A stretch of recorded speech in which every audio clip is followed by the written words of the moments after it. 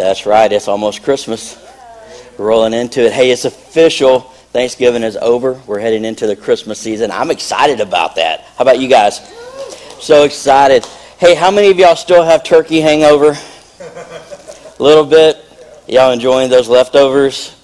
Turkey sandwiches, turkey stew, turkey cobbler, turkey everything else with the leftover stuff. So glad that you guys are here today. Everybody watching online, welcome. Thanks for joining us here at Eastgate today. If you would, take a second and like and share the live stream. And you guys in-house could do that as well. To like and share the live stream, just watch the volume on that phone and help us reach as many people as we possibly can. I am so excited about this season in our church. I'm excited about the Winter Wonderland coming up on the 19th. It's always fun. It's a big community outreach we're doing to reach our community. We're going to make it free for everyone to show up and participate in it. For us on that day, it's going to start early with Donuts with Santa, and then we're going to roll into our service and have an awesome Christmas service. The kids are working hard on their presentation, and the worship team's working on their stuff. And didn't Pastor Jeremy do a great job leading us in worship today? He did great. He did a great job. Big chunk of our worship team is traveling today, so he did a great job. A lot of our congregation is traveling today, but if you're in town with a family, welcome. We're glad that you're here today joining us. But the 19th is going to be a great day. I'll back up a week to December 12th. Don't forget, December 12th is going to be our special Christmas offering here at Eastgate Church. It's something we've done for the last few years. We'll be doing it again this year. And what we're doing is we're taking up a special offering on that day to help fund the outreaches of the church so that we can go into 2022. Holy cow, can you believe that already? So that we can go into that with a full tank of gas, ready to reach our community the way that we always do. Hasn't it been a fun few months of outreach here at the church? Yeah. It's been awesome seeing what God's been able to do. Well, that happens because we are giving towards that to make it happen. So as you give in the Christmas offering on the 12th, you're giving to help continue to make that impact in our community as our church is still continuing to recover from all that COVID nasty that hit us financially. I love the spirit of our church, though. We didn't buckle under. We didn't back down. We stepped up and stepped into it and reached our community in a new way and in a powerful way. And I think that's awesome. And I think maybe we should give God some praise for that. What do y'all think? I love that. I love seeing when people step into it instead of stepping away from it. Today is a special day for us.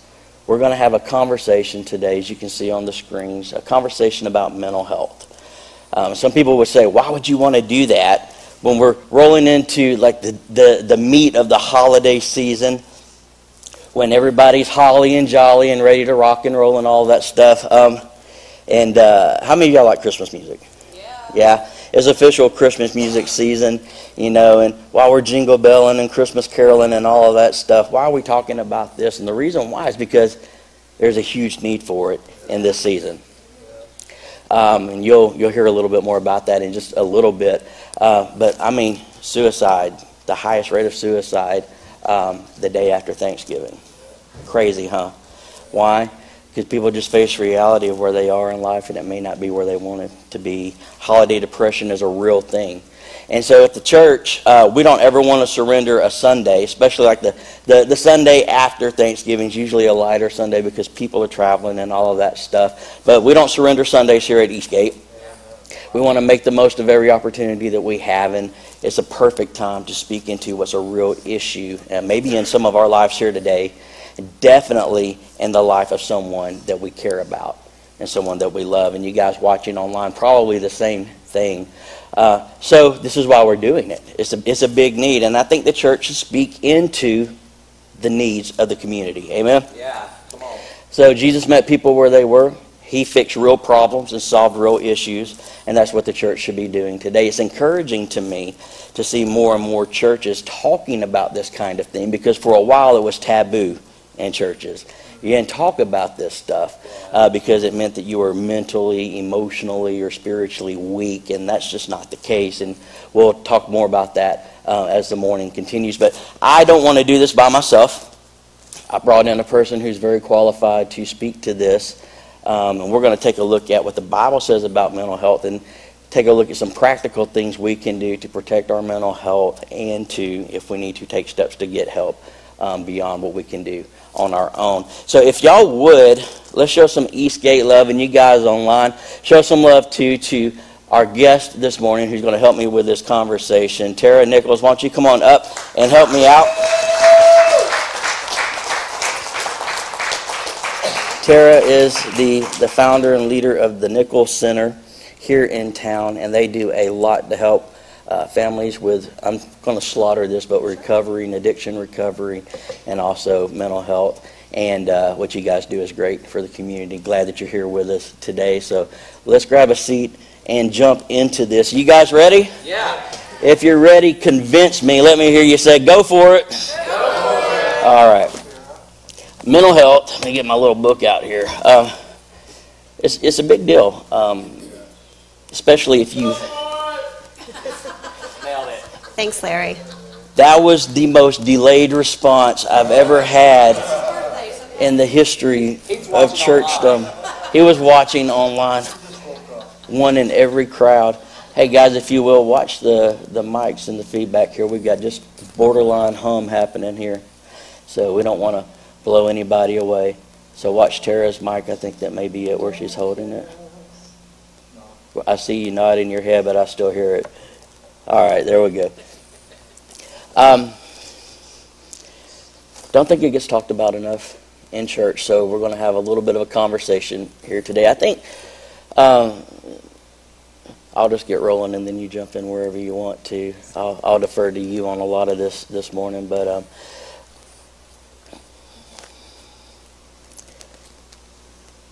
we forget sometimes that we are a tripartite being, which means that we are a body, a soul, and a spirit. And while our spirit guy is Superman, okay, spiritually that's what we want to be. We are spiritual beings in Christ having a very human existence.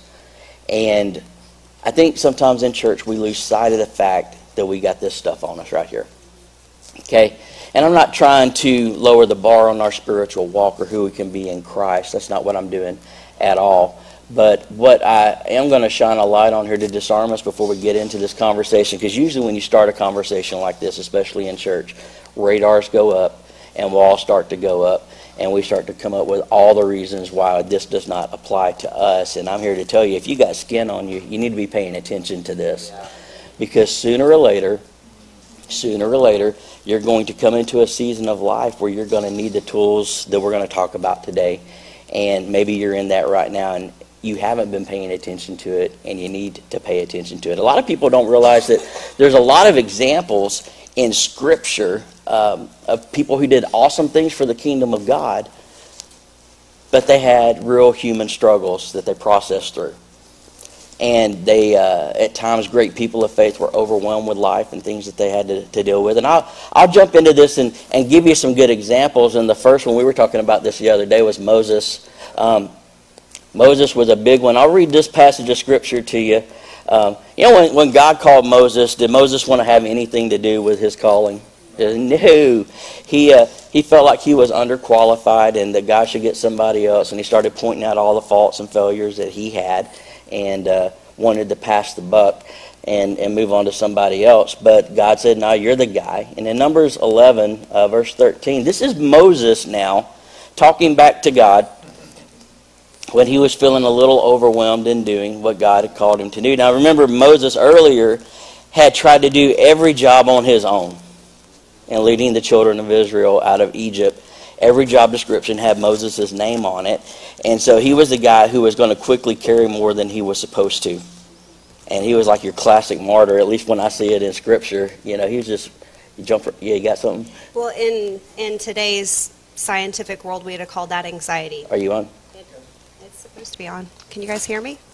Okay. Is she on? Okay. So we would have called that anxiety, right? That need to control and in order to put things right so that you feel safe. So Moses, and you can see this, I think he struggled a lot with anxiety and wanting to have, like you said, have his hand on everything. Yeah. And God put people next to him to cover his insufficiencies. And I think that is so powerful because we're not islands. And in mental health, it's not just you. You have people. You have, Aaron, and he had Joshua, and he had, in the story where he had the two people holding his hands up to win the war. Like that, in mental health, we call that, anxiety, but there's people around us to support us, and I think that's the role of the church. Yeah, big. I mean, look at what Moses says here. He says, where can I get meat for all these people? They keep wailing to me, give us meat to eat. I can't carry all these people by myself.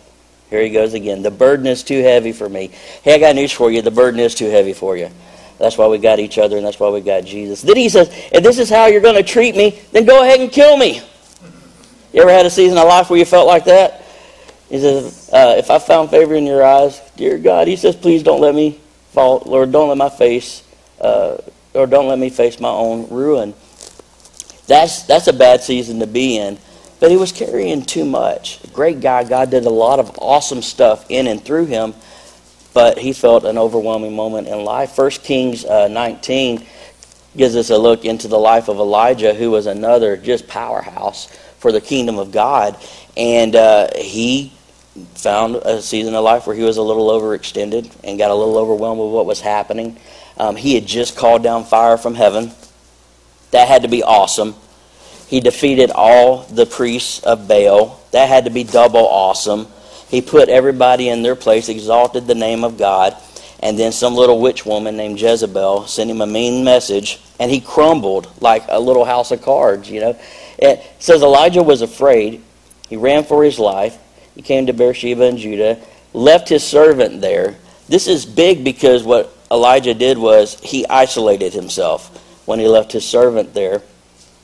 And then he went on a day's journey into the wilderness, came to a broom bush, sat down under it, prayed that he might die. He's picking up a theme here. I've had enough, Lord, he said. Take my life. I'm no better than my ancestors. Then he laid down under the bush and he fell asleep. So he got overwhelmed. He got away from everybody and he took a nap. Is what he did.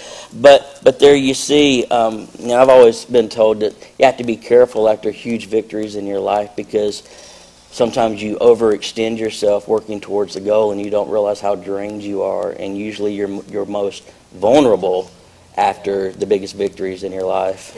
And we would call that depression, right? The Yeah. exhaustion of our soul. Yeah. So then you see in 2 Corinthians 1:8, just to continue with this, when you think of Paul, you think of an unstoppable force. We joked around in our series we had on Paul a couple of months ago. We called him Unstoppable Paul, because he just is so churchy. I feel bad for saying it, but it's so true, though. He was an unstoppable force, but he still ran into issues that he had to deal with in life. He says, we don't want you to be uninformed, brothers and sisters, about the troubles we experience. Troubles is a key word here. Troubles we experienced in the province of Asia. We were under great pressure. Anybody relate with that?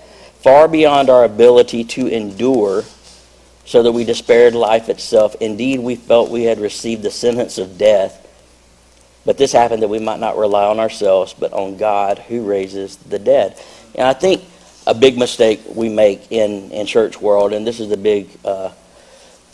big misunderstood concept in the church, is people say that God won't give you more than you can handle. The Bible doesn't say that anywhere. The Bible does say that you will not be tempted more than you can bear. But it doesn't say anywhere in there that life can't dump on top of you to the point of overwhelming you and overloading you. Paul's a prime example of that right here.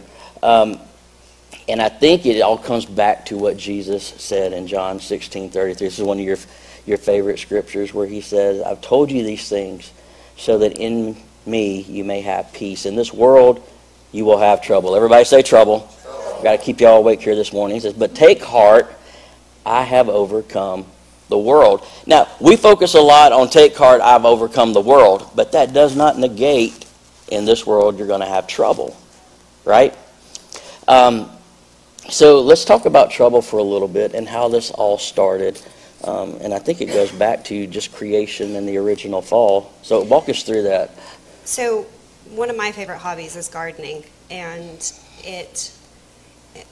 for a long time, whenever I was going through my studies to become a mental health therapist, I was really struggling with the idea of why would God create us so that we could suffer with mental illness or mental health challenges. And it really didn't make sense to me how there would be so much suffering in the world, and that there would be both suffering from evil and from temptation, but there'll be internal suffering. You know, I think Paul probably struggled with some kind of chronic illness, chronic mental health, or physical health. And so we have people with no fault of their own who are born with or experience mental health challenges. And we live in a world that is set up to create suffering within us. And it didn't make sense to me. And how do you walk in freedom from that? And one day I was in my garden, and it just was like a light bulb. You know, God created us for Eden. He didn't create us for this world. So and good. I don't know if you guys noticed, but this isn't Eden. You know, like so true. Like this is the life that we live on a daily basis isn't set up for the creation. The perfect creation that He created was without sin, and it was that fall, it was that decision, it was leaving Eden that brought us here. And so one of the things that it was a gift to me, I think, was understanding that people with anxiety, who walk with depression, who walk with bipolar disorder or even schizophrenia or mental health disorders, you know, paranoias and fears, these are not punishments. They're not exacted on you. They're not, I mean, they're... That is so good, because I don't know how many people I've heard say, why me, or what is wrong with me, and why can't I push past this? Just that whole understanding of where... This is suffering we were not created to carry. Now, I like to walk in my garden every day, right? I feed my chickens and goats and bees, and I haven't fed them in a minute. I probably need to with winter coming. But I look forward to it. Like, I walk in there, I see what fruit is growing. Right now we're going into a season of rest. For the holiday, the winter season is a season of deep rest for the garden. And I love that because, you know, you look forward to experiencing the life and the world that God created us for. And that's the closest that I can get to is my own garden, right? And so in Eden, we didn't have these challenges. We didn't have these sufferings. We had rest. And God looked forward to walking with Adam. He showed up every day just to see him, just to talk to him, just to see what animal was there, what fruit was in, you know, season, what flower was in bloom, the same way I do. And I oftentimes feel like God waits for me in my garden. I go there to talk to him. I go there to find peace and to pray. And I think that mental health is one of the things we experience or mental health challenges is one of the things we experience when we are out of that environment, when we're out of Eden. It makes a lot of sense when you think about it. I mean, God never intended any of us to be sick. All that joint pain that some of you may be experiencing right now, He never intended for you to experience that. God's plan for us from Scripture, run around naked, eat fruit in the garden, and carry out our responsibilities that were there. It was very protected and set up for us. And this world that we're living in today that's affected by sin is nothing like what God had originally intended for us. And that's a big reality check, especially in the church. We accept sickness physically, okay? But we forget that this thing right here is still part of who we are physically, okay? So sometimes mentally you catch colds. Sometimes mentally you have catastrophic issues you have to deal with.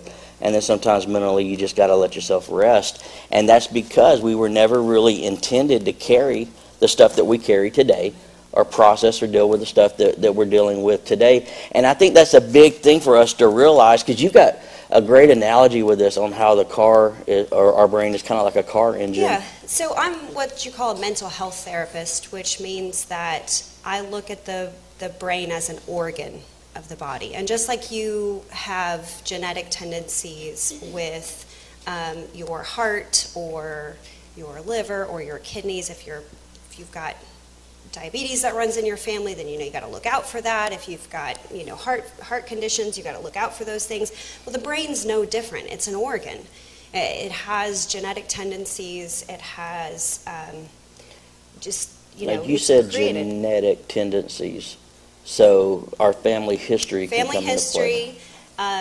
There's a lot of great science about how the brain builds relationships within the information and the life we experience based on how our parents and grandparents also experienced that life. You can have genetic traumas, so traumas that were experienced in prior generations, the way the brain reacted to those can then be passed down across generations. Is that crazy or what?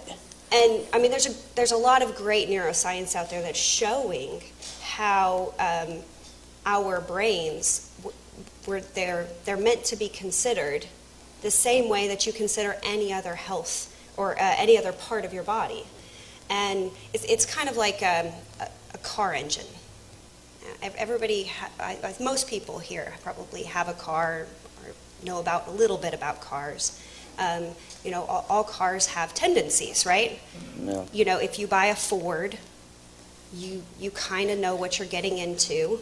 If you buy a Honda, you kind of know, what you're getting. You're going to get something that's going to last you 300,000 miles, and at 80,000 miles, you're going to have to change the timing belt on it and the water pump. Because the water pump and the timing belt go at the same time. I had Hondas growing up. If you buy a Lexus, well, those tires are going to be $75. Well, I don't know about now, but they're going to be a lot more expensive than a Honda tire, right? Yeah. Because you're buying a luxury car, and a luxury car is going to have you got to put premium gas in there. You can't put regular gas. Well, human beings are kind of like that. We have engines. And our engines have tendencies. And some of our tendencies, like a car will pull to the right or pull to the left, and they need an alignment, or you've got to take it in for a tune-up. If you don't tune your brain on a semi-consistent basis, the same way you might avoid getting your oil changed on a semi-consistent basis, what do you think is going to happen? It's going to break down. Yeah, you're going to be on the side of the road, You might squeak by for a while. You might manage on your own. If you buy a Ford and you drive it like it's a Lamborghini, what do you think's going to happen? And in my world, we'd call that manic disorder. We have people who they have very, very fast mental capacity, and we like to call them ADHD, or they have bipolar disorder. But the reality is that their brain naturally moves fast, and then they drive the wheels off of it. Yeah.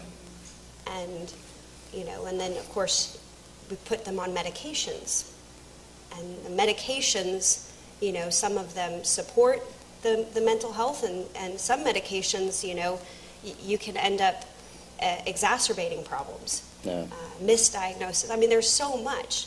And so, but we all have engines. We all have tendencies. We all have, well, hopefully we all have brains, and you've got to consider them.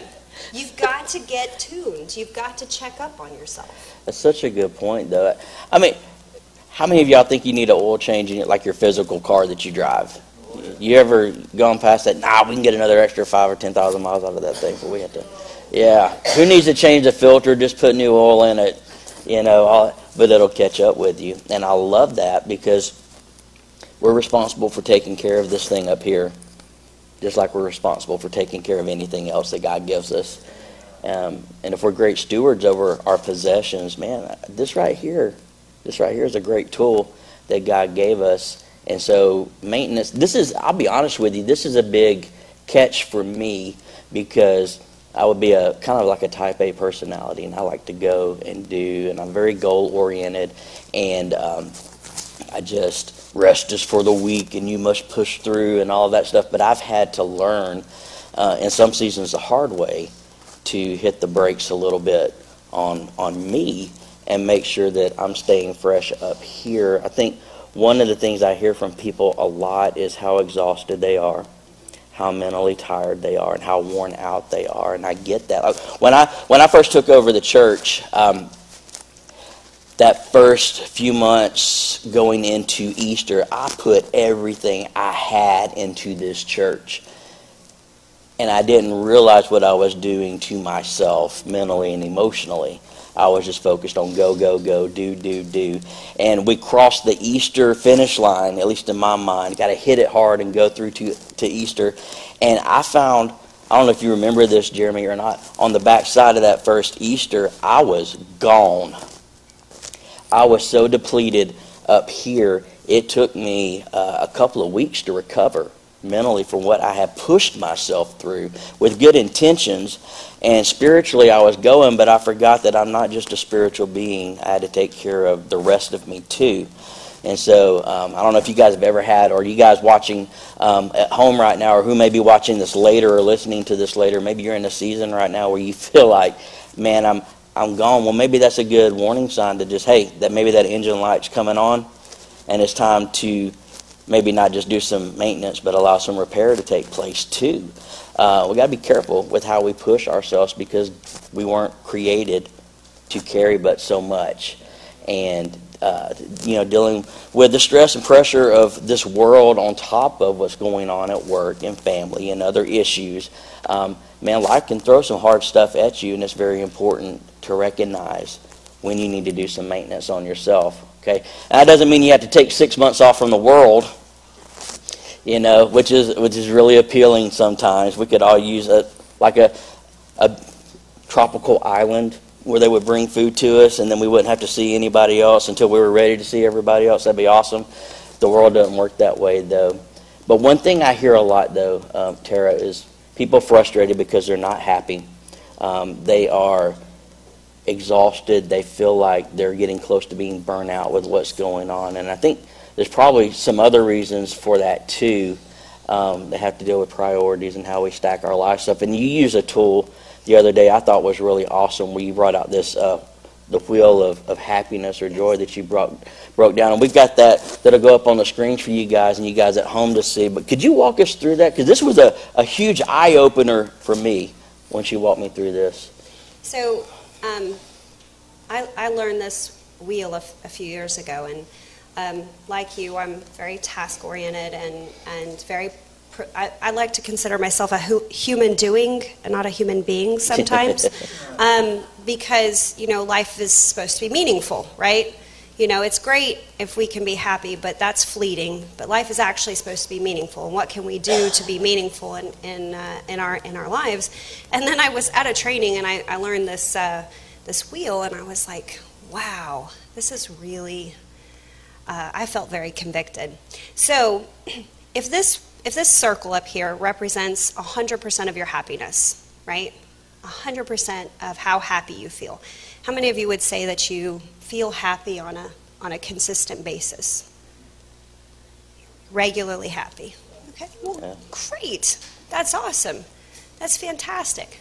At the time that I learned this, I would say that happiness was dead people goals, and that only dead people were happy, and that most people just happiness was fleeting, and we just couldn't really, that really was, a dumb idea because you could hardly attain it. So 50% of happiness, of your happiness, is organic.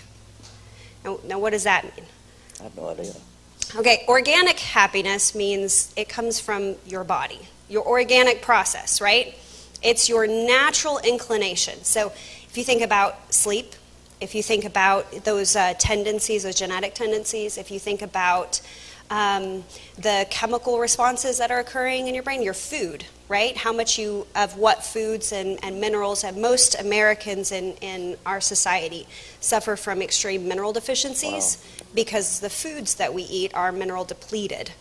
So unless you're eating a lot of root vegetables, which would be like beets and turnips and onions, and you're drinking water that's not been stripped of its mineral value, you most likely are going to have mineral deficiencies. And then a lot of the chemicals that we have in our home, our laundry detergents, our soaps, and our shampoos, and our fancy beauty products, the average female puts over 380 toxic chemicals in or on their body throughout a day, 80 before breakfast. Wow. So, and you wonder, like, well, this is convenience, right? We want to look good, we want to smell good, we want to, have you seen those commercials where they hold the towels and they're like, 7 days later and it still smells amazing? Well, those products are full of hormone regulating, hormone changing chemicals that actually will alter the way you feel. And a lot of you don't know that. And that's that's before you even take any medication or ibuprofen or Tylenol to get through your day, or that's just average life, right? So 50% of your happiness is organic. Okay? The 40% of your happiness are your choices, right? How you interact with the world. So whether you laid out your clothes the night before and you set yourself up for a good morning routine and you made sure there was gas in your tank before you went to work so you wouldn't be late. Those are choices, right? Yeah. And how we navigate our life, whether you stopped scrolling and put social media down and actually got meaningful rest, and you drank your hot tea to relax you at night, you have a good nighttime routine to get good sleep, those things are the things you can interact. I like to put in there choices also our choice of words, right? Instead of saying I have to wash the dishes, I get to wash the dishes, right? I get to wash the dishes for my family. I get to... I don't know if I've ever said that in my life. I get to wash. Maybe I need to change that. I have to because sometimes, you feel so, as a mom especially, I feel so exhausted just living regular life, but it's a life I get to live. Yeah. And that's awesome, right? So 40% of your happiness are your choices and the way you choose to interact with the world. And then that last little tiny sliver up there, that light blue side, that 10%, that's everything else. And what that means is that's the weather, that's your spouse or your significant other, that's your kids, your boss fits in there, your friends, your mom, your dad, the toxic person in your life, the guy who cut you off on the interstate. That's the barista at the window who was rude. Like, that's everything else is in that 10%. And so here I was in my training, and I was like, happiness sucks. And then I looked at that, and I was like, well, the 10% sucks. And 90% of my happiness, I've just become lazy with. Wow. I am 100% responsible for 90% of my happiness. Wow. 100% responsible for 90%. Now, the organic process, sometimes you get stuck with a car that's, you got to do some extra maintenance to get it to move along. But that extra maintenance is your responsibility. Yeah. And the choices you make and how you interact with your life is your responsibility. And so it radically changed the way that I looked at living my life. And living not in always feeling happy, but that pursuit, right? That pursuit of happiness, that responsibility towards the way I live my life. It's very important. That's huge. What an eye-opener, though, when you see it broken down like that. We let so much of so little transfer over sometimes and affect so many areas of our lives when we have control over that. One of the things we say here that falls in line with that is it's not what happens to you, it's how you choose to respond to it that makes all the difference in life. This is huge, though. I don't know how many people that I see that take the little bit that happens to them, and if you want to call it a victim mentality, or that's just how they identify, they build a whole world of defeat out of something that they very much have control over. Yeah, there was a great meme on Facebook a few years back that said, "You didn't have a bad day, you had a bad 5 minutes and milked it all day long." That's grown up right there. I'm just going to let that work its way around the room and you guys online. Have you ever been guilty of that? Man, a bad 5 minutes that you let affect your entire day, or somebody said something that just set you off the wrong way and it just dominated your thoughts for days or weeks or whatever, or the boss, man. And it's, whew, boy, that's good preaching until you're walking through it, right? Man. One of the things that I like to do is to look at that happiness wheel and to also reverse it into other people's lives around us. A lot of us, we decide that we are meant to make other people happy. Wow. We decide that our 90% of our existence is meant to fill up our children's 10%, our children's 90%, right? We want to make our kids happy. We want to make our spouses happy, right? If our spouse is disappointed in us, right, or if our significant other is upset and angry, then we will take the majority of the responsibility for their emotional well-being. And we will say, well, I did this and that hurt their feelings, or I was rude and that messed up their day, and now I've got to go and rearrange my life and fix myself to make them happy. Wow. But the reality is you can really only affect 10% of somebody else's happiness. And how they decide to respond to your good or bad behavior is up to them. It's their 90%. Wow. And so one of the things by being so busy with your 90%, you no longer have the time to manage other people's mental health. And I think that we do that a lot, especially as moms. But, sometimes just as friends, or I know this a lot happens a lot with teenagers. I've got a lot of teenage clients that come to me and they're playing therapist to like 8 other kids. And it's like, you're not qualified to manage your own, mental health successfully, which is why you're here. And now I find that you're in the middle of managing everybody else's mental health that you come in contact all day long and worrying about that. And it's not a recipe for success, And so you can make the people in your life happy, but only 10%. And you can take responsibility for, if you screw something up, or you make a mistake, or you hurt somebody's feelings, okay, take some responsibility. But remember that their healing and their restitution and their reconciliation for that, 90% of that falls on them. Wow. They have to walk through that forgiveness journey. Wow. That's true. Boy, I tell you, that's good when you're the one not having to process through the forgiveness, huh? But we do own that with everything else.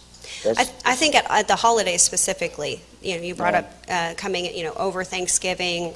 Most people got a taste of being around their family last week, and then going into Christmas and all of the the situations we're going to be in, where we're going to come in contact with other people's expectations and what other people want from us, and how can we make the holiday great for everyone else, right? And you have to put that into perspective of, even during the holidays, 90% of your mother's happiness is her responsibility. Well. There's a little bit of freedom that comes with that, huh? I mean, just to be honest, there's a lot of freedom that comes with that, and a lot of responsibility too, because 90% of your response to what happens is yours too. Right. I love that. There's freedom in that, and then there's, hey, let's put on the big boy pants and the big girl pants too at the same time, because we are responsible, and it's neat to see that.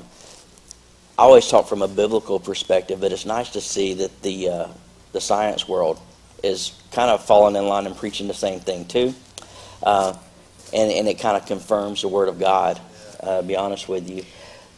I think it goes back, well, I like to take it back to the garden because I have that reminder in my life. But I was folding laundry the other night, and there was something happened with my kids, and I told my son, it's like, I was not created to fold your laundry. I really wasn't. God didn't create me to be a laundry machine because I'm really ill-equipped for it. My ADHD doesn't really allow me to get through the basket of socks. So I'm not created to be Cinder Mom. I'm created for a purpose. Now, I get to fold socks and I get to fold laundry because we're blessed and we have laundry that gets clean, and I didn't have to beat it on a rock and wash it in a river. And like I realize the blessings in my life. So I get to fold my kids' laundry and I get to serve them. But that's not why I was created. I was created for Eden. And so sometimes you have to take a step back, and when you feel like your life is just spinning in a constant circle and you're just doing things to do them, you have to take a step back and go, you are created to manage a life of happiness and goodness and experience this earth in a beautiful way. Yeah. And sometimes we forget that. It's true. So let's, God, it's so true. So what are some practical things when we talk about mental health and self-care? What are some practical things that we can do for maintenance, I guess, on our engines, for maintenance on our mind, things that work? I'm all for theory, but I like what really works in the real world, you know. So what are some practical things maybe we could put them into play in our lives to help set us up for being able to step back, get that little refresh, and then get back into the things that we get to do in life? Right. So, well, there really are so many, right? There are so many really good things that you can do. And if any of you are on social media and follow any of the life coaches and the mental health people, you know, there's going to be tips and stuff all day long. But what I would say is first start with understanding the car you drive, right? Understanding the brain you have, understanding, not in a spirit of judgment, not sitting there going, oh my gosh, I can't focus and I can't pay attention to this and I'm terrible at this and I suck at that. But to just observe and to go, okay, what kind of brain did God gift me with? Because with every disorder, there is this other superpower that comes with it, right? There's this other tendency that's really actually strong and powerful. And a lot of times we forget that. We get so focused on the negative that comes in our lives that we don't actually appreciate and understand the gifts that come, right? You know, anybody who struggles with bipolar disorder is going to have this massive creative side, this massive amount of intellectual capacity that is totally missed, right? Anyone with ADHD is great at multitasking, fabulous at spinning wheels and keeping up with things. A lot of times they'll feel isolated because not everybody else spins at that rate. You know, anyone who's experienced depression can sit with the broken. And I think sometimes you have to stop and you have to observe what gifts God gave you, what mental capacity you have. And if you don't know, then talk to somebody and understand what you're working with, right? The same way you would understand what car you're driving and what the maintenance is needed. So in my private practice, we usually will set people up to do like a mood journaling or mood charting. Mm-hmm. And you just spend 30 days, right? 30 days, you could go longer, but you really can't accomplish really understanding yourself in less than 30 days because you're not going to hit significant stressors or, you know, different life situations. But 30 days is a good number to start with. And just start checking in with yourself every day. When you start the day, kind of like you would start with prayer and check in with God, you'd walk with God in the morning, you would check in with yourself as well and go, okay, God, where am I at? And what's going on with inside myself? And let me just notice it, right? I'm not going to judge it. I'm not going to criticize it because it's a gift. I don't know maybe how it's going to be a gift yet, but I'm going to just pay attention to it. And then write it down or log it in an app or color it in a journal. And take notice for about 30 days. and then look back and see, what are your tendencies? Do you run fast? Do you run slow? Are you better with people? Are you better in smaller groups? Do you isolate? Do you put yourself in risky situations? Highly extroverted people, that's it might look like a strength, but that's going to have a whole other set of weaknesses that come with it. So stop looking at, there's one type of brain that's perfect and mine's the one that's screwed up. Everybody else has got a brain that works just fine. So good. And mine's the one that's over here, shameful and stupid. Well, that's absolutely a lie from the very devil. Yeah. I mean, you can even see that in Scripture, too. Just look at the difference between Paul and Peter. I mean, Peter's like, I'll do anything for you, Lord. I'll chop off ears. I'll talk bigger than I got money in the bank and all that stuff. Manic much? Yeah, right. And Paul is just so calculated in everything. You see the difference in the mindsets. I think we lose sight of that sometimes. I hate cookie cutter Christianity. I hate it. God created us as individuals to be the individual that God created us to be. And so I don't have to think like anybody else in the room. I have to think like the me that God created me to be and use what He gave me to accomplish what He called me to do. And I think comparing ourselves to other people, it can be a good thing, but I think more times than not, it cuts our legs out from underneath us because we feel like we're underperforming or overperforming, and compared to whoever you're looking at, you could be completely missing it, though. You need to be performing or operating at the level that God called you to, not the person next to you or the person at work. You. That's what you're going to be accountable for. And I think there's a lot of freedom in that. It's okay to think the way that we do. It's okay to operate in the limitations sometimes that we have because God gave us that stuff for a reason.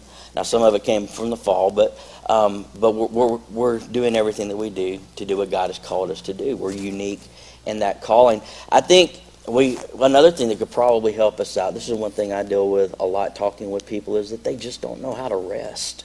Yes. People just don't know how to rest. Listen, there is nothing awesome about having your schedule dialed to 11.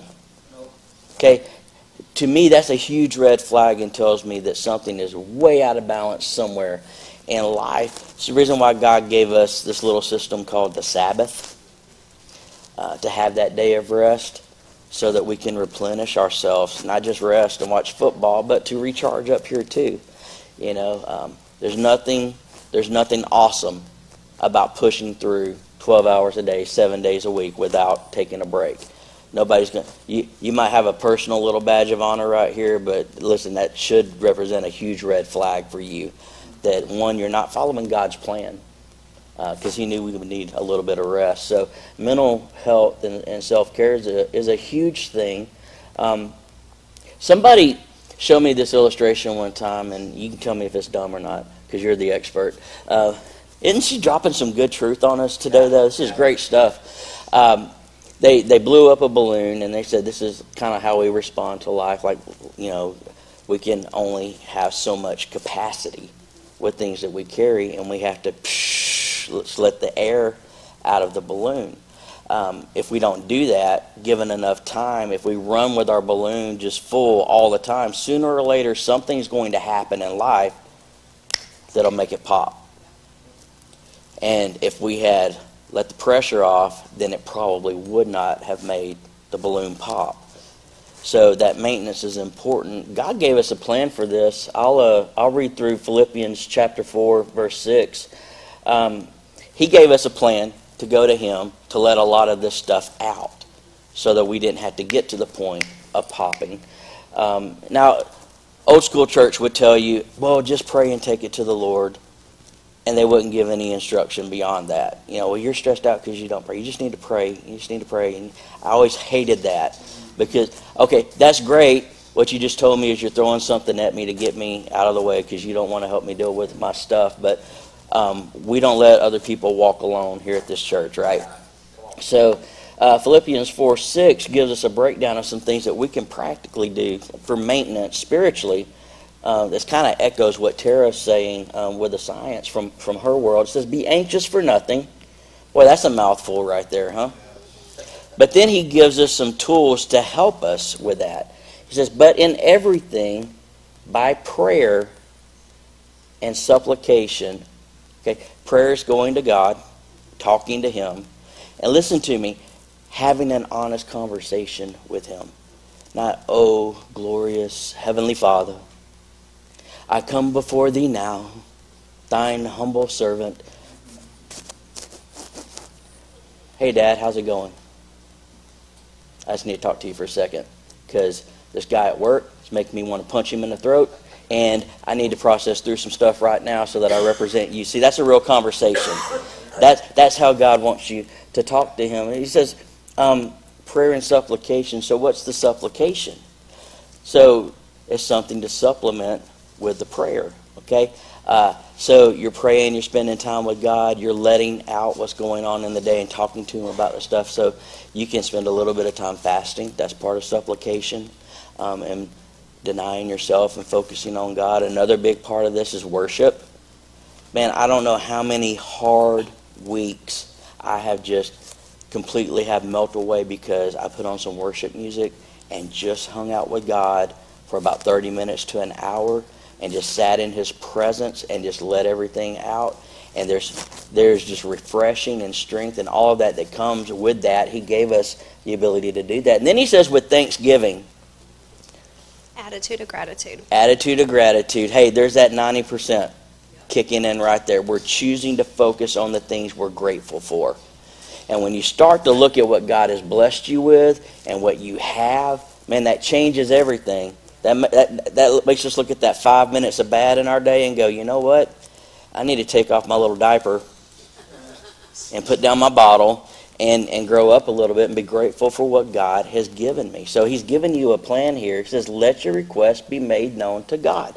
Let it all out. Okay, don't pretty it up. God saw your day. He heard what those people said. He saw what you were walking through. Okay, let him have it. Let him have it. God, just let it rip. Empty your heart and get all that stuff out. Instead of trying to walk around like just a solid, strong island, you're going to get overwhelmed.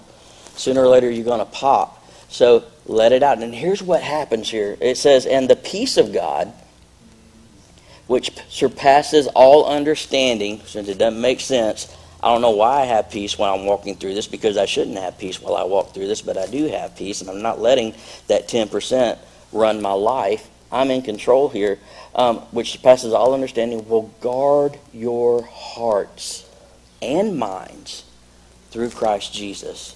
Okay, maybe there's a little bit to this Bible stuff. It's a great plan to take care of yourself spiritually. All right, when I'm okay here spiritually, and I'm letting things out, and I'm doing what the Bible says, and I'm resting, and I'm venting sometimes to God, and just letting him be that kinsman redeemer. Okay, there's a reason why Jesus walked on this earth before he died for our sins. He wanted to know what it was like to be you and me. He wanted to know what it was like to deal with the pressure of life and all of that stuff so that he could better relate to us. So when we go to him, he can say, I know, I'll walk through it, and here's how we can walk through this together. And it's a beautiful thing, and it's all in the Word of God, but he gives us a lot of practical tools and wisdom to operate in so that we don't get to that place where we blow up. So that's a huge thing to be able to do. Go ahead. I would say that a lot of people, we picture ourselves as a vessel, right? Even the Bible talks about us being a vessel, right? Well, vessels have capacity, right? And so we look at ourselves as a limited capacity. But we are plugged into a spiritual and heavenly source that has no capacity. Right. And if you took this cup, it's got coffee in it, so I'm not going to pour it out. And it's either half empty or half full, depending on your perspective. But I don't care whether it's half empty or half full. If I stood here and held it for a long time, I'd get tired no matter what, right? Now, if I wanted to refill this cup, or if I wanted to pour it out, I would just tip it, right? And I would pour it so much, and then what would happen to my cup? It's empty. It'd get empty. Well, if I took a water hose and filled it with coffee, because that's what I like in my cup, and held it over the top, what would happen to my cup? We have, we're a balloon, and we could pop, right, with the more we put into ourselves in our own strength. And this is what Moses faced, right? In my own strength, you've brought me to the end of myself. I'm at capacity. But we're plugged into an unlimited source, and you were talking about the exhaustion, the mental exhaustion, the mental fatigue, that the compassion fatigue, right? Of I want to care so much about everyone else. I want to serve the church, and I want to do all these things, and I forget to rest. We forget to rest in the Lord. We forget to rest in the eternal source. We forget to have the water hose over our cup and pour out from all sides. By filling us up the most, we have the most impact. Wow. By being connected with mental health and happiness and meaningfulness and our spiritual source, we have the greatest impact. We have the greatest outpouring when we are connected, when we are caring for ourselves the most, not the least, right? Yeah. I mean, most of us take better care of our pets than we do ourselves. Man. Forget the kids. Like kids first, then spouse, then pets, then friends, then church and responsibilities and work and boss. And if they text at 2 o'clock in the morning because there's an emergency, well, I'll get up there and I'll take care of so-and-so. And then maybe way down here, there's me, right? But that's living in a limited capacity. And we don't live in a limited capacity, right? We have infinite compassion connected to us through the grace of God. We forget to position ourselves in a position that allows us to be overflowing because we hang on. We stop. Psychologically, when you sit there and overthink and replay, well, what I could have said was this, what I should have said, and 3 days later you're like, aha, I have it. I should have what I should have done. When you're shooting yourself, you are operating with this isolated mental capacity that actually does not heal any traumatic experience. It does not heal any suffering. It actually continues and embeds that suffering into our memories so much greater than when you just allow things to flow emotionally and just say, you know what, I was the best I could in the moment I had with the knowledge that I had, and I'm going to allow God's grace to cover whatever indiscretions I made, and I'm just going to move forward in my journey, and I'm going to position myself in a position of strength. But we isolate ourselves from that source. We isolate ourselves mentally from each other. We isolate ourselves from compassion and grace, and we sit there in our heads and we overplay and we overthink and we go, well, you know what, I could have done it. I should have done it. Right. And that's not living in the 90. You know, that's not pouring from an overflow. It's huge. That's huge. And this is where I think sometimes we can help out each other. Just like said we read earlier, to go to the Lord and just let it all out. Let Him fill you up. He gives us each other too. Sometimes to keep each other in check. I appreciate a friend that will come to me and say, hey, you seem a little off today. Are you okay? I appreciate somebody that does that. Yep, I'm fine. Yeah. Yep, I'm good. I'm just good. tired. I'm good. And then I'm they'll good. say, just a little stressed out. How are you really? I always try to give honest answers, and sometimes it surprises people. Hey, Pastor, how you doing? Today stinks, but I'm choosing to make the most of it. Okay, that's just an honest assessment of where the day is, but I'm choosing to push through it. And so, we bear each other's burdens. We encourage one another. We cover each other in prayer. And then the Bible also talks about us confessing our sins to one another. If we're going through some stuff, it's okay to talk to somebody and get some help and get some prayer. But there are some times when regular maintenance won't cut it. Right. And there are some times where, major traumatic events have caused a lot of damage, or people are dealing with a lot of genetic tendencies that sometimes is just a bit much to overcome with the maintenance, and we have to look at getting professional help to diagnose the issue and then give us a plan to manage or to recover from all of that. And listen, it's a real deal, just like you would sometimes break an arm or a leg. It doesn't mean that you don't have faith because you go to the doctor to get x-rays, get the bone set, and then walk around with a cast. You know, you can pray and God can heal. And man, I've seen God do some powerful stuff. But sometimes he doesn't, and sometimes your body's got to heal on its own through a natural process. And the doctors are there to help you along the way. One of the biggest takeaways from today that we were talking about is really important for us, and you guys watching online or listening to this later, is that it's not a failure of faith to get help. It's not a failure of faith to get help. Okay, you're operating in wisdom, okay? You're operating. So we pray for God to heal, and God doesn't heal for whatever reason. So we're maintaining ourselves correctly, and we're still not able to push past the threshold. So what's going on, it'd be a good time to hit the brakes and figure out what could be going on and talk to somebody that can help you along the way. And a lot of times that's not Mama, and that's not Aunt Bertha. No. And so what they say is to have a set of friends. You were talking about friend support, right? Yeah. And we said about monitoring and becoming tuned in with our own mental health. Well, sometimes that's really hard to do, right? If we're to a point where we're not really plugged into ourselves. So having people that are safe, and then a less safe circle, and then a not safe circle, and being able to identify who is safe, who is less safe, and who is not safe at all, right? And you need to have a few people that are safe. And a lot of times those are people that are not plugged into our everyday life. Sometimes, like, it might not be our spouse, it might not be our parents, it might not be, someone, it might be our pastor, it might be a friend. I've got a great friend here today. She's a safe person for me. I know that even if it sounds ridiculous, she's not going to judge me or criticize me for my emotional state at the time. So you have to have a safe person, a couple of them, and then a less, identify who's less safe so that you're not sharing. Sometimes we overshare, so you don't want to have a person you share too much with. So being aware that you know who those people are, and then the people identifying who are the people that really aren't safe for you to share with.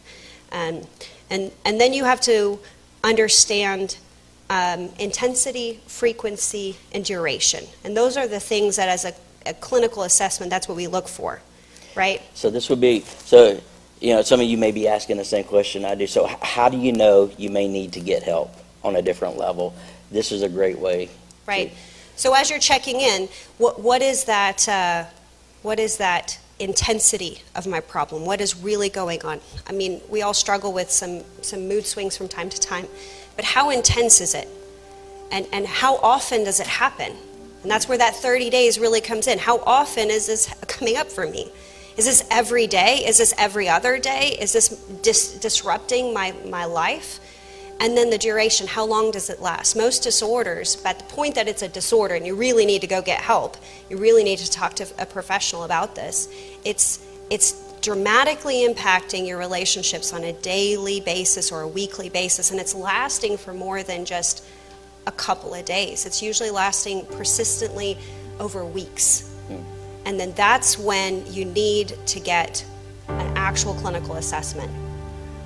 Some people just need to routinely talk to somebody. I've got clients that come in once a month, and it's just a routine checkup. This is what's going on in my life. This is where I'm at. I just needed someone safe that's not connected to my life to tell these things to, right? And then to check in with my mental and emotional process and talk to me. If you go to a clinician and they tell you how to live your life, that's not a good clinician. You need to go to somebody that's just going to allow you to talk and isn't going to tell you how to manage your life.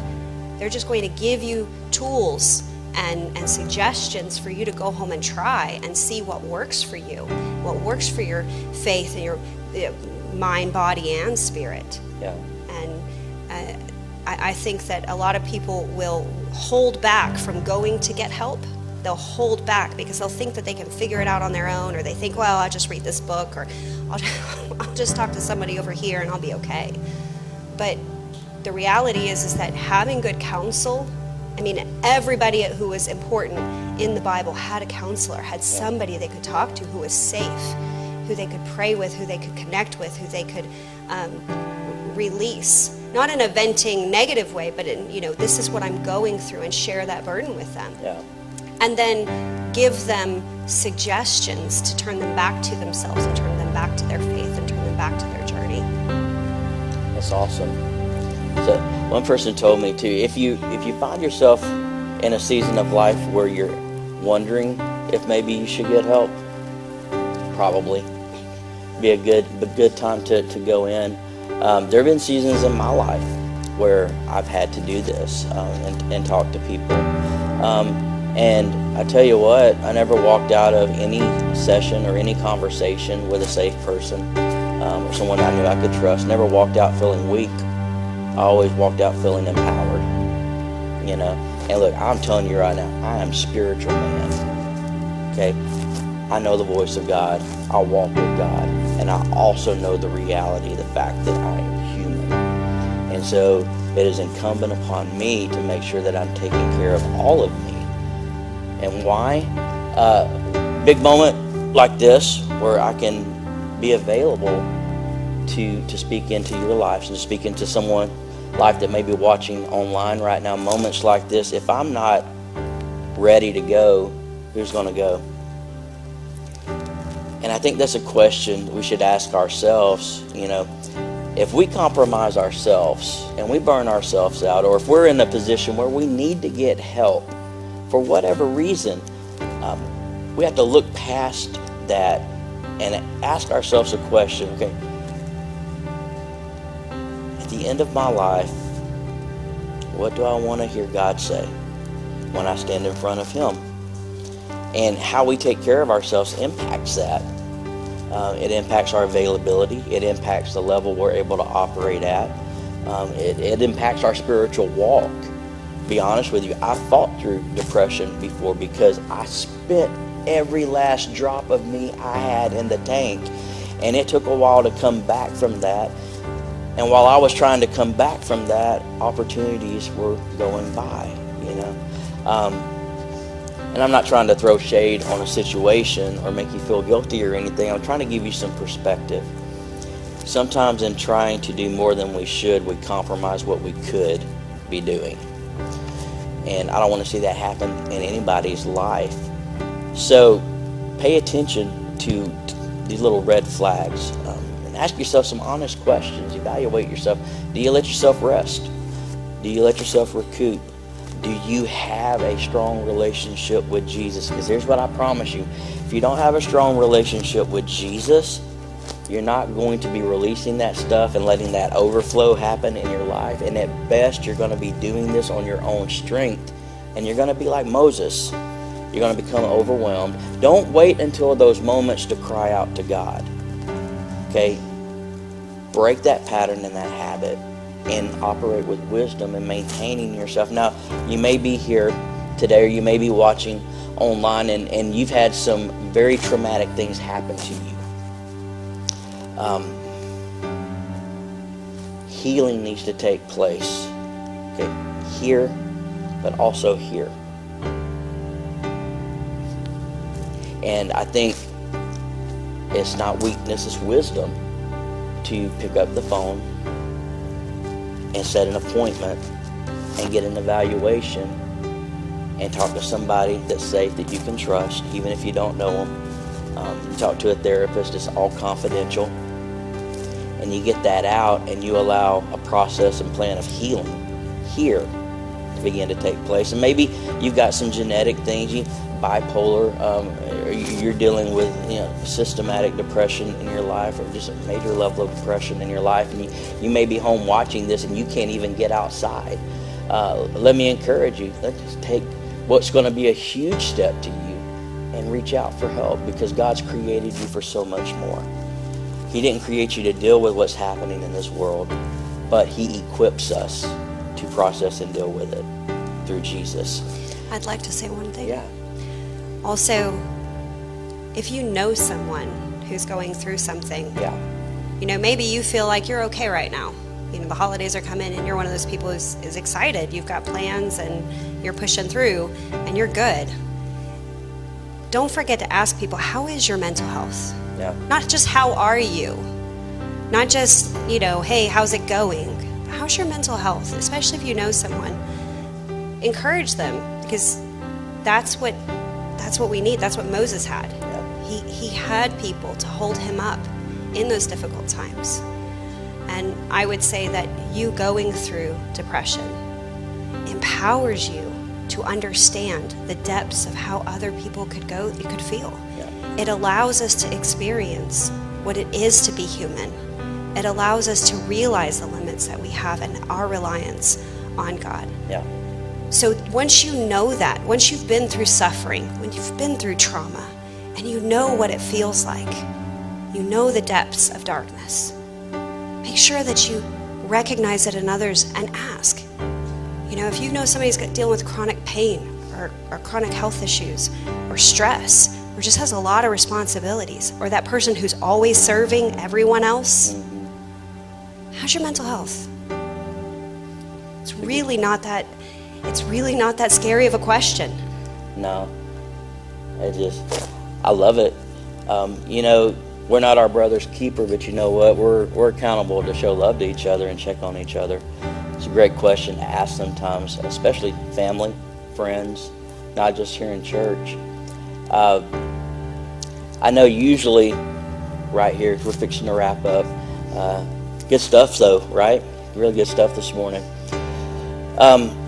Usually for somebody that's the type to push through and see the red flags but still ignore them, you feel like you've dodged the service, like you sat through it, you just dodged all the confrontation, and you're about to skirt out of here with no accountability. Now you can just go out. And let me just ask you one more question before we get out of here.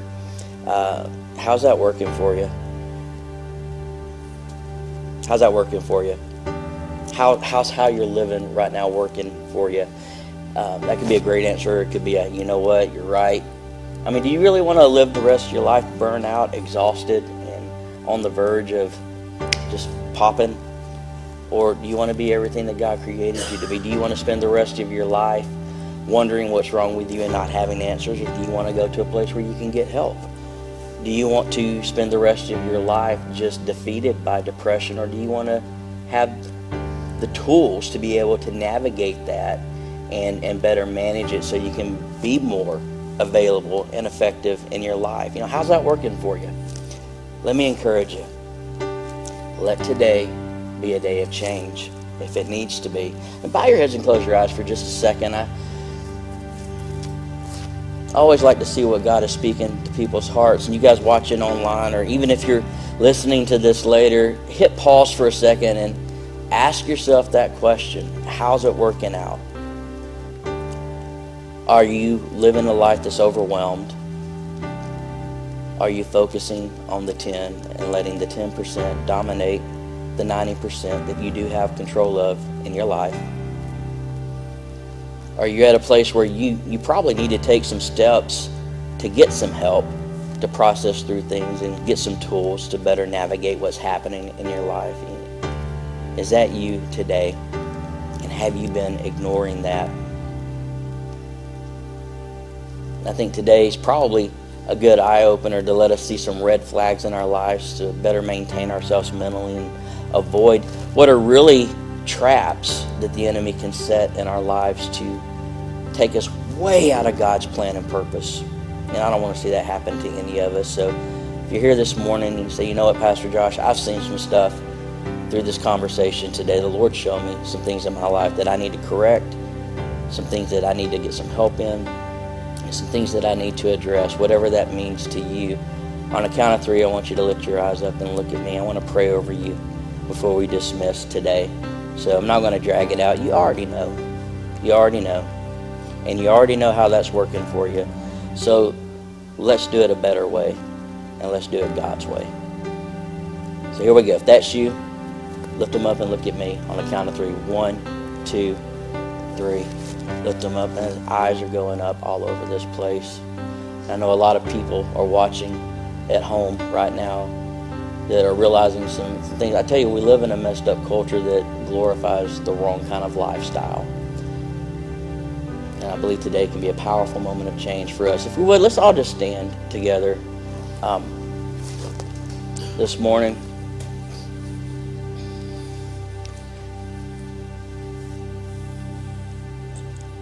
We've all seen some red flags. I see turkey haze in some of your eyes this morning still. But I tell you what, just in this conversation, even up here, I feel better equipped. And I'm helping to lead this thing this morning. I feel better equipped to deal with the things in my life. It's been a really big eye-opener going through the process of preparation for this message again. A lot of us said we saw some red flags. Hey, let me pray over you real quick. Father, in the name of Jesus, Lord, I thank you for the truth of your word. Father, for how you didn't, there's just nothing that we face in life that is not addressed in your word. And God, I thank you that science doesn't have to be in opposition to your word. It actually legitimizes what you've already said in your word. Well, Lord, I thank you for the practicality of the science that we have to be able to pinpoint things and isolate things and help us navigate issues in our lives. Lord, I pray that we all in this moment just choose change. We choose change in our lives, and not the typical Christianity. I'm going to pray real quick and expect everything to magically change in my life as I walk out the doors. But Lord, we choose to take responsibility and accountability for our lives, which I think has been a huge theme this morning. We are responsible for a whole lot more than we think we are, and we can control a whole lot more than we think we can. And God, I thank you that you put that ball in our court and give us the power and the ability to be able to choose that. So Lord, we choose to take control of our lives. We choose to take control of our mental health. We choose to take control of our own maintenance to make sure that we stay fresh, and we choose to take control of what we need to do in getting professional help if it's needed so that we can re-engage and live the life that you've called us to live, Father. Lord, we choose to stand on that ground and not believe the lies of the enemy saying that there's something wrong with us, that we're dysfunctional, that we don't have what it takes. No, you created us the way that you created us for the purpose that you called us to. Lord, help us to discover that and to put together a game plan to walk into that, to bring glory to your name. Father, I thank you for the truth of your word, for the change in our lives, Father, and for the impact that it's going to continue to have even after today. In Jesus' name, amen, amen, and amen. If somebody says, hey, I need to take a step and get some professional help, let me say this. All right, Tara's our friend. Tara's here. She does awesome stuff in the church. She works with e-kids, and she does so much more around here. She's just great. I love her, and I love her heart to please the Lord. But listen, she will not be able to be your therapist, okay? Because she goes to church with you, okay? Nothing personal. It doesn't mean she doesn't like you. It just means that there's a ethical violation there that just cannot happen that way. But what Tara can do is she can help refer you. And is there a good blanket thing that they could go to or check out? Psychology Today, there's you can look at, just put your zip code in, and you can scroll different profiles. There's a couple other ones, I think Good Therapist or Good Therapy, and you want to look for someone who you feel comfortable with, and then you want to check their credentialing. You want to know that they're licensed and trained and certified in what it is that you are specifically dealing with. And everyone has trauma. I feel like trauma is the big unifier. Suffering's our big unifier. Whether that's big T trauma, those big events, or the small little sandpaper-like trauma that wears us out, everyone has trauma. And so looking for someone who's licensed and credentialed and can be trauma-informed and can help you through what you're going through. And then, of course, if that intensity, the frequency, or the duration is so intense, the hospital. Willowbrook Hospital is great, Willowbrook at Tanner, but even just a basic assessment, Wellstar Cobb has got some great programs, and there's absolutely no shame if you go to the hospital, or if you have somebody who needs to go to the hospital, they're not going to keep them unless they need to be there. You know, they're not going to lock them up. Yeah. You know, that happened pre-70s. You know, we're past that. So, you know, there's no shame in just getting checked, just being like, look, I have thoughts that I can't get a handle on. I've got a situation, the trauma that I've been through, it's keeping me from the life that I want to live. Yeah. And reach out. You know, talk to somebody. You can always talk to me. You can always call or text, or show up at the Nichols Center if you need to, or talk to Pastor Josh, and we can point you in the right direction. But like you said, yeah, I'm not going to be your therapist, but I will be your friend. Hey, and that's awesome.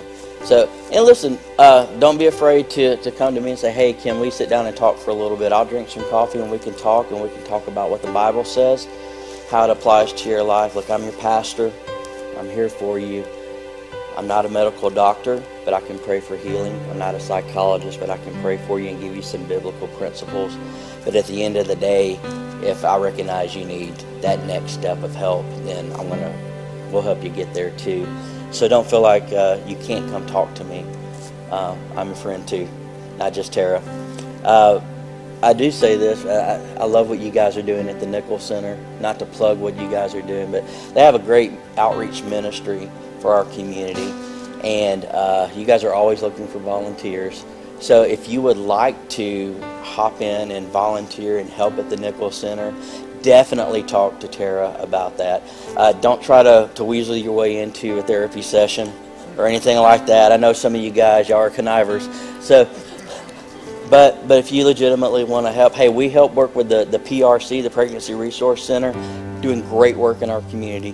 The Nichols Center is another one of those that we're proud to partner with, doing great work in our community. And so if you feel a connection with that or want to help with that, see Tara and help them continue to reach the community through that. I love that. Let me pray over you real quick and we'll get out of here. Hey, before we do that, could we just do this? Tara shared some great stuff with us today, right? Can we just praise God and show some appreciation for that? I love that. Thank you. Thank you. Thank you for using your gifts and your expertise to make us better so that we can succeed in what God's called us to do. Father, thank you again for the truth of your word, for what you're doing in our church. Lord, that we have so much to be grateful for. Father, Lord, I just pray strength and rest over this congregation and those watching online. Father, I pray wisdom over these people as they're making decisions on changes that they need to make in their lives, Father. And Lord, I just pray that, Lord, that the urgency that they felt when they were responding to the question earlier on how things are working for them and do they need help, God, I pray, Lord, that we follow through on this to make the change in our lives that need to change. God, we give you glory and we give you praise for what you've done in this place. In Jesus' name, amen. Amen. Amen. God bless you guys. Thank y'all so much for being here this morning. We love you.